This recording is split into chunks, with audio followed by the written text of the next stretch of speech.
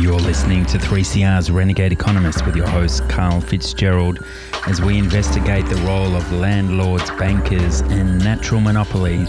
Welcome, dear listeners, to the 597th episode of the Renegade Economist, coming to you monthly from my beloved little home in Drummond in a beautiful, quaint valley, trying to feel like everything's going okay.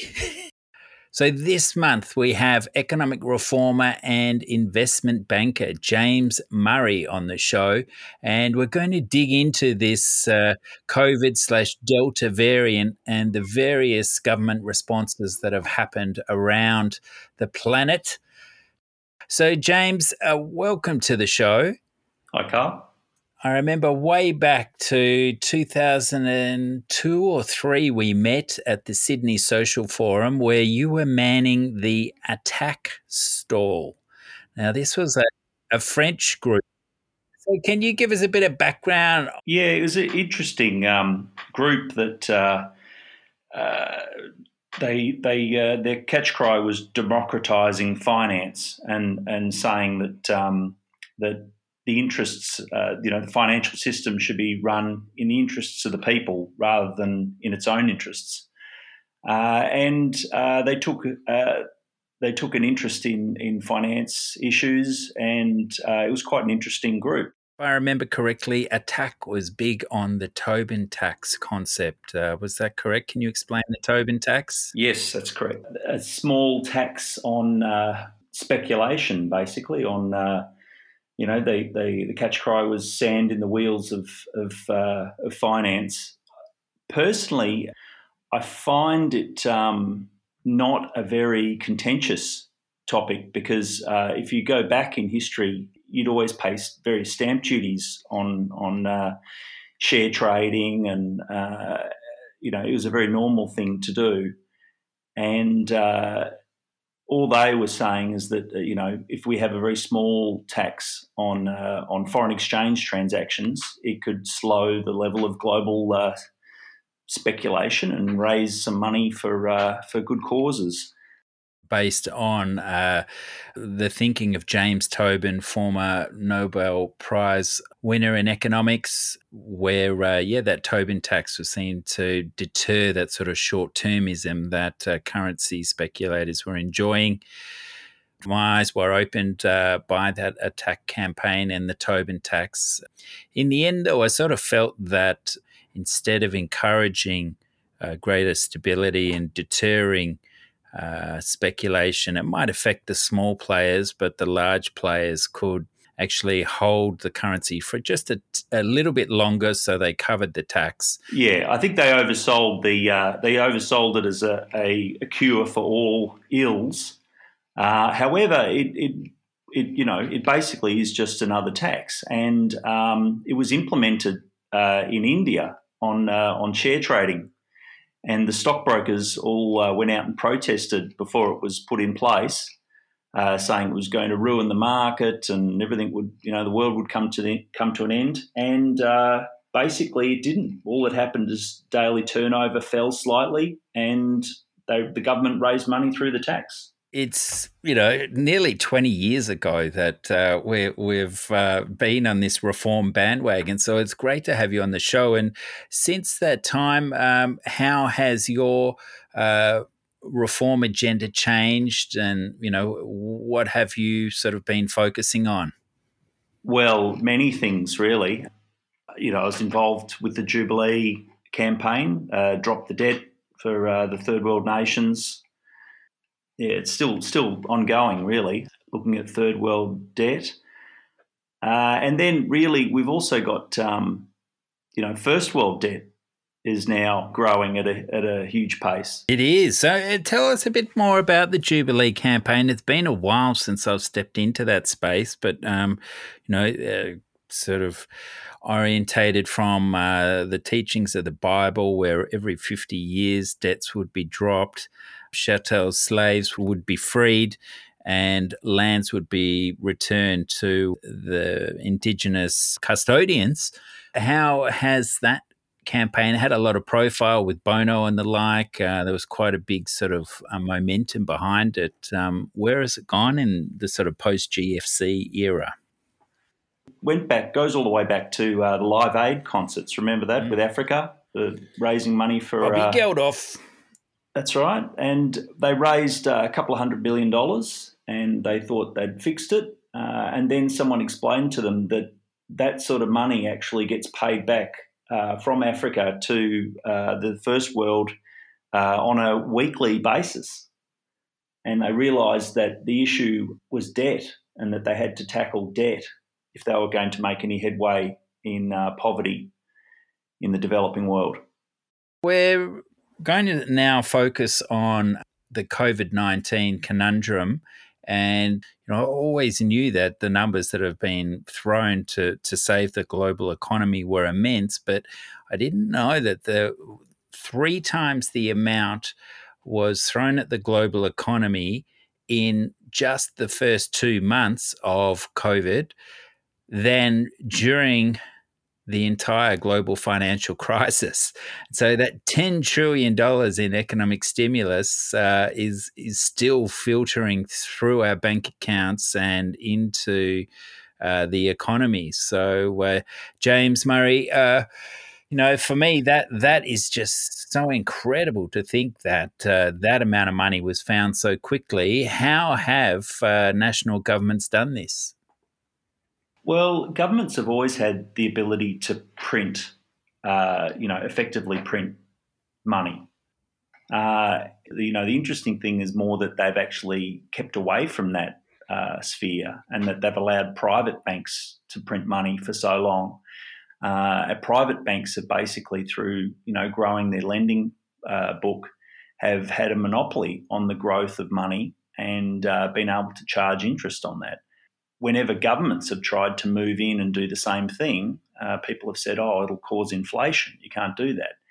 While at the same time completely ignoring any inflation that comes from private increases in the credit supply. I think it's actually quite normal that governments should return to this sphere and actually print money in the way that I think most people expect the money supply has grown. Yeah, it's quite a handy tool to be able to take $1 in deposits and turn that into $9 or $10 of credit. That's the typical analysis of fractional reserve deposits. But this line of thinking you're talking about makes me think about modern monetary theory and the growth in that particular economic movement.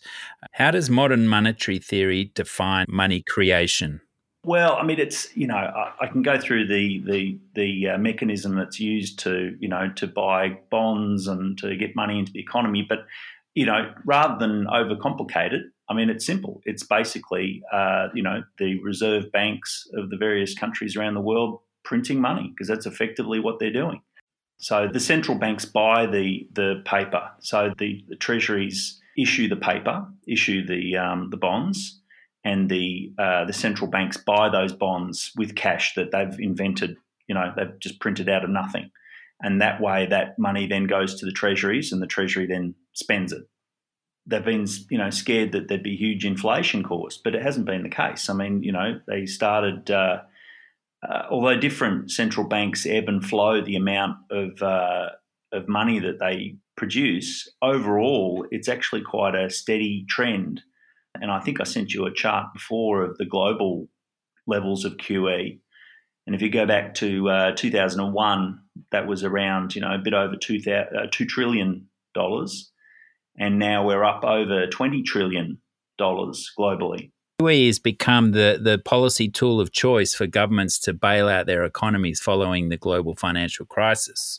To hear that we've gone from $2 to $20 trillion, that is immense.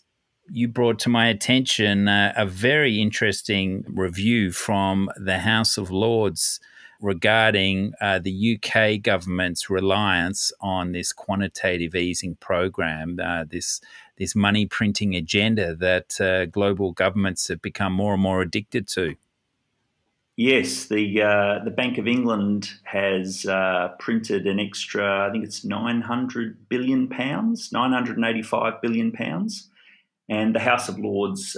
The QE is always advertised as a temporary measure, but I think people are starting to realise that these amounts can never be paid back. They can never be unwound, and it's something that just has to go on, continue. The House of Lords, their question to the Bank of England was,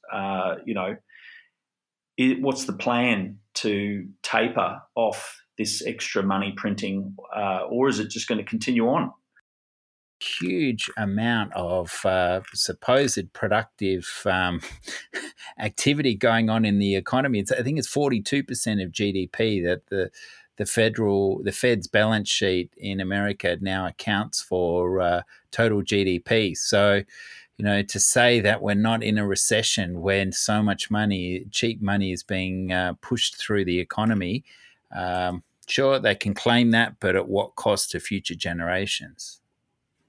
Well, yeah, it's the thing is, though, at zero interest rates, this money does cost nothing. You know what I mean? Like, there is no interest payable on it. So as interest rates have gone right down, this money is just being freely printed. It's not going to cost the government at those levels.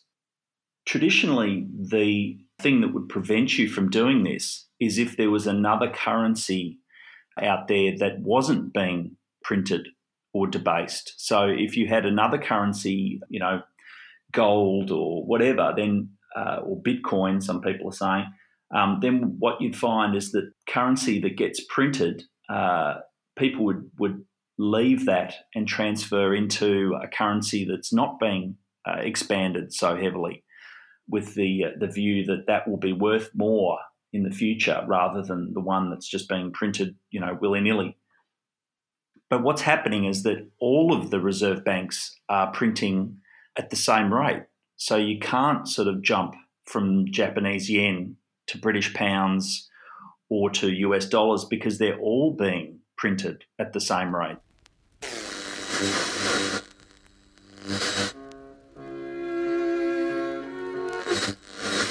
In the end, he does get something published. He does get something broadcast.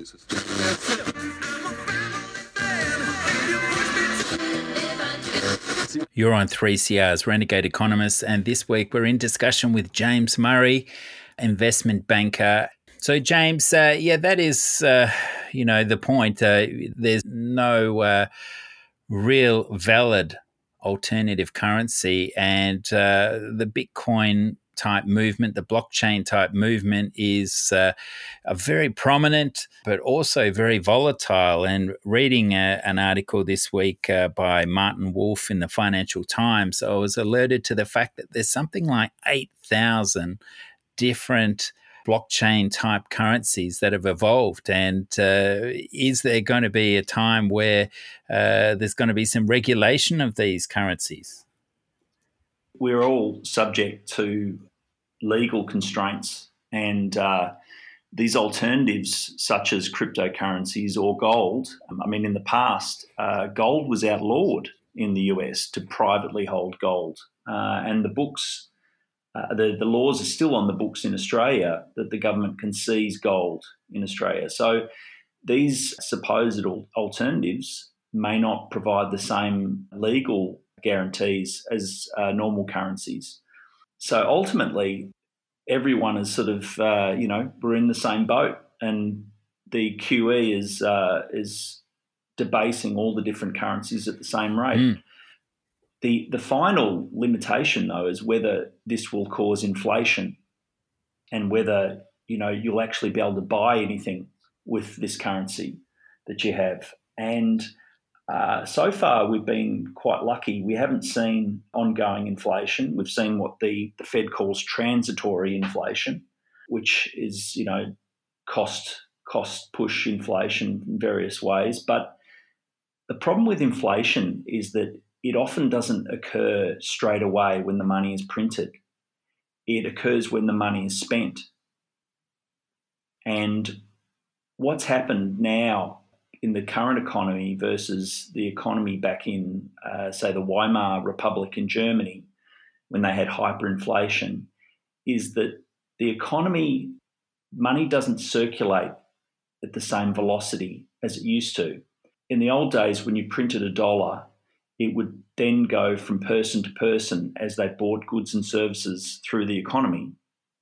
Now what happens is any money that goes into the economy basically very, very quickly heads up to these large companies, your Amazons, your Apples, and these guys, they sit on the cash. So you find that money doesn't circulate in the same way that it used to. And this is a problem for governments in how to grow the economy, but also it provides them with an opportunity because it means that they can print money and spend it where they want, knowing that it's not going to cause inflation. It's just going to end up on the balance sheet of the 1% and sit there. The problem is if they ever decide to spend that money.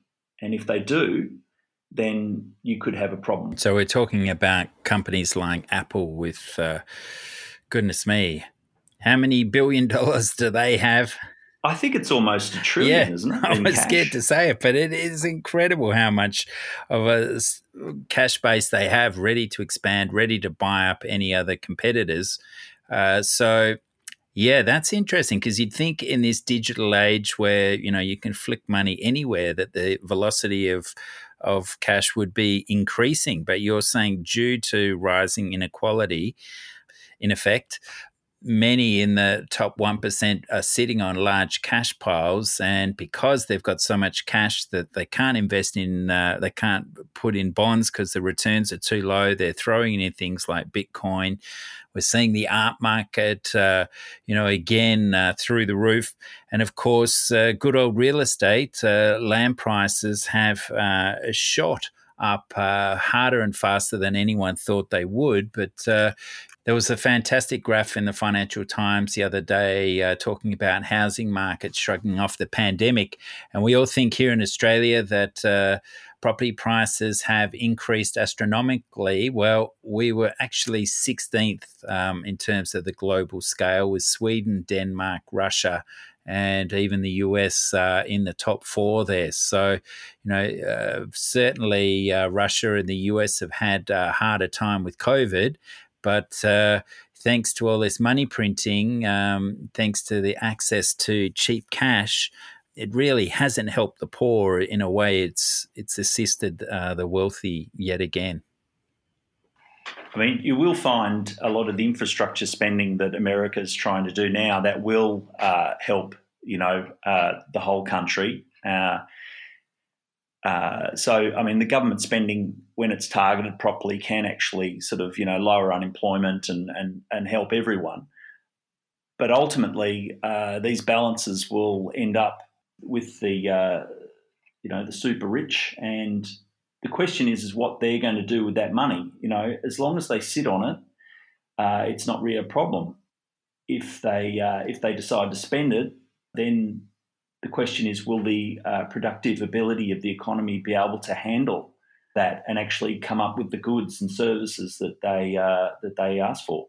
That's so counterintuitive, isn't it? We're now pleading for the wealthy to keep sitting on their cash and don't invest it, don't spend it, just tread water. Well, burn it. If this money that the government spends on, productive, things, on education, health, etc., they spend it on those things. If that money all ends up in someone's bank account and they don't spend it, well, then that's great. The problem is when they decide to go out and spend it on, rockets to Mars or whatever, then suddenly that expenditure will displace other productive projects in the economy. To think that some 60% of this transitory inflation in the US was due to rising car prices thanks to the semiconductor sort of shortage. It's frustrating that land prices still seem to be underrepresented in terms of inflation. But James Murray, this inflationary outlook, it could take us back, 20, 30 years to what was experienced in the 70s, where they had high inflation and higher unemployment, the so-called stagflation era.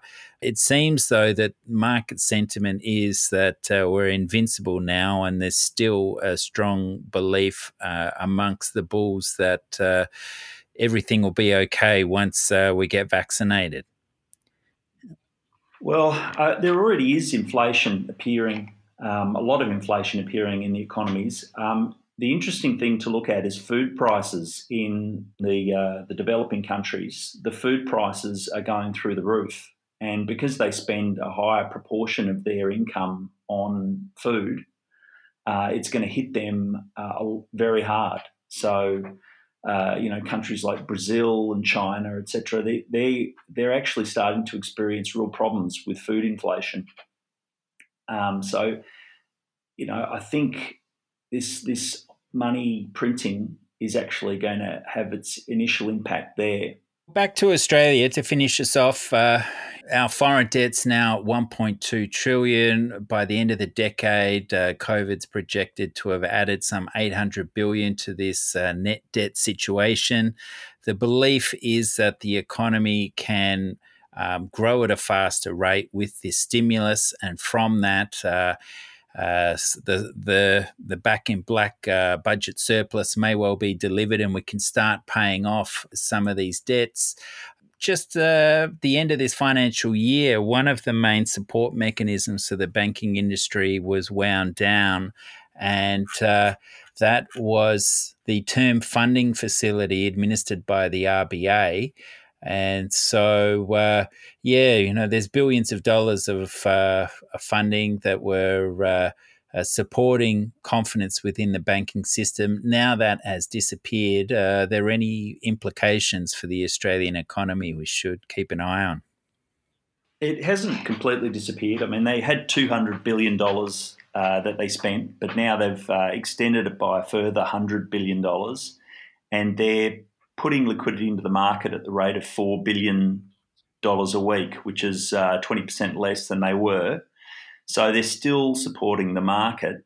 The problem is as soon as they stop doing this, the market will, it won't grow. It'll fall. So it reminds me back to a few years ago. The Fed had the same situation when they tried to stop their money printing, and they had what was called the taper tantrum, where the bond markets, crashed as a result.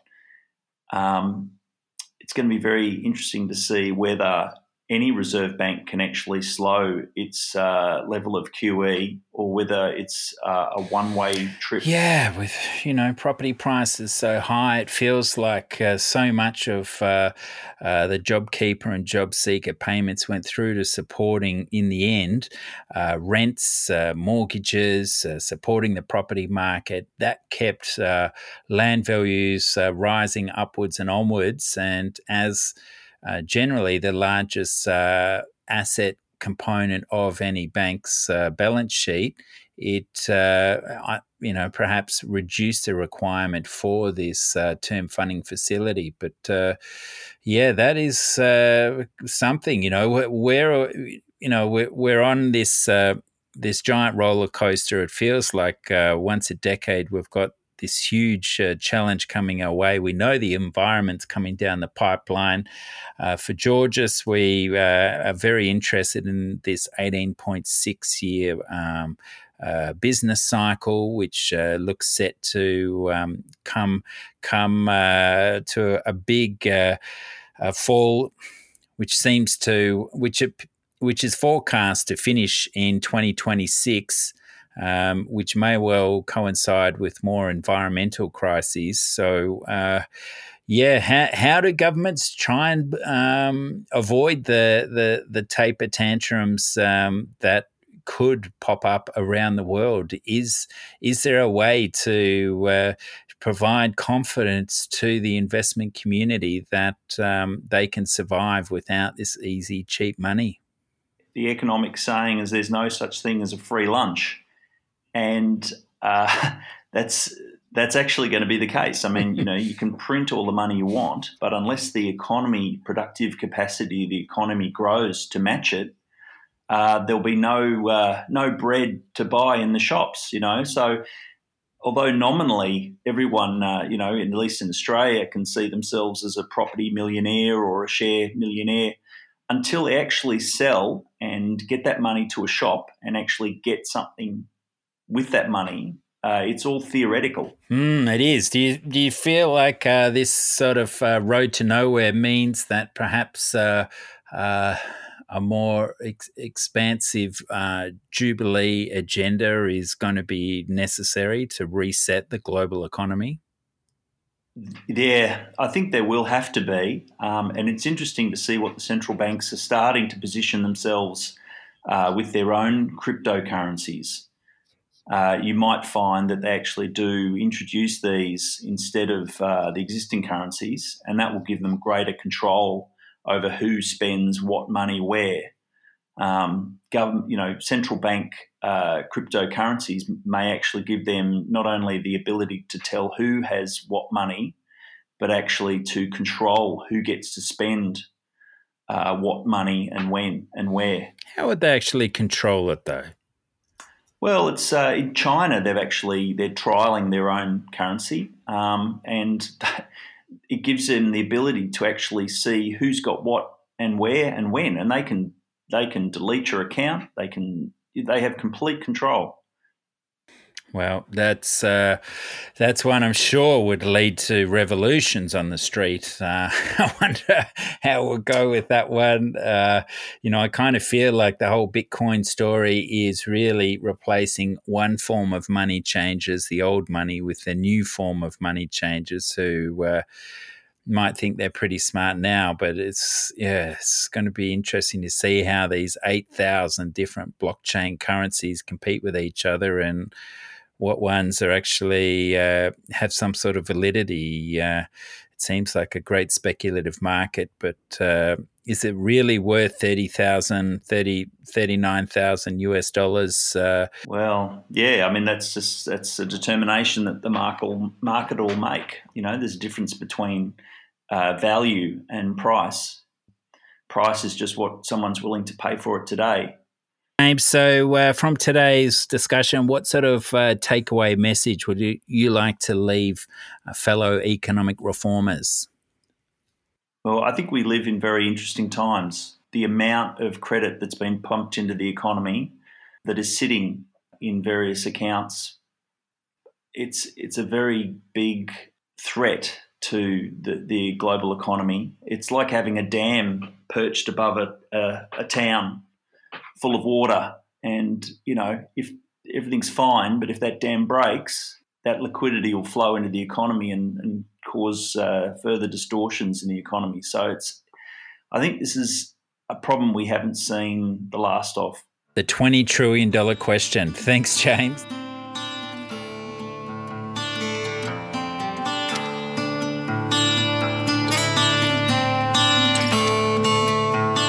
There we have another edition of The Renegade Economist. Thanks so much for listening. Check out the show notes at prosper.org.au.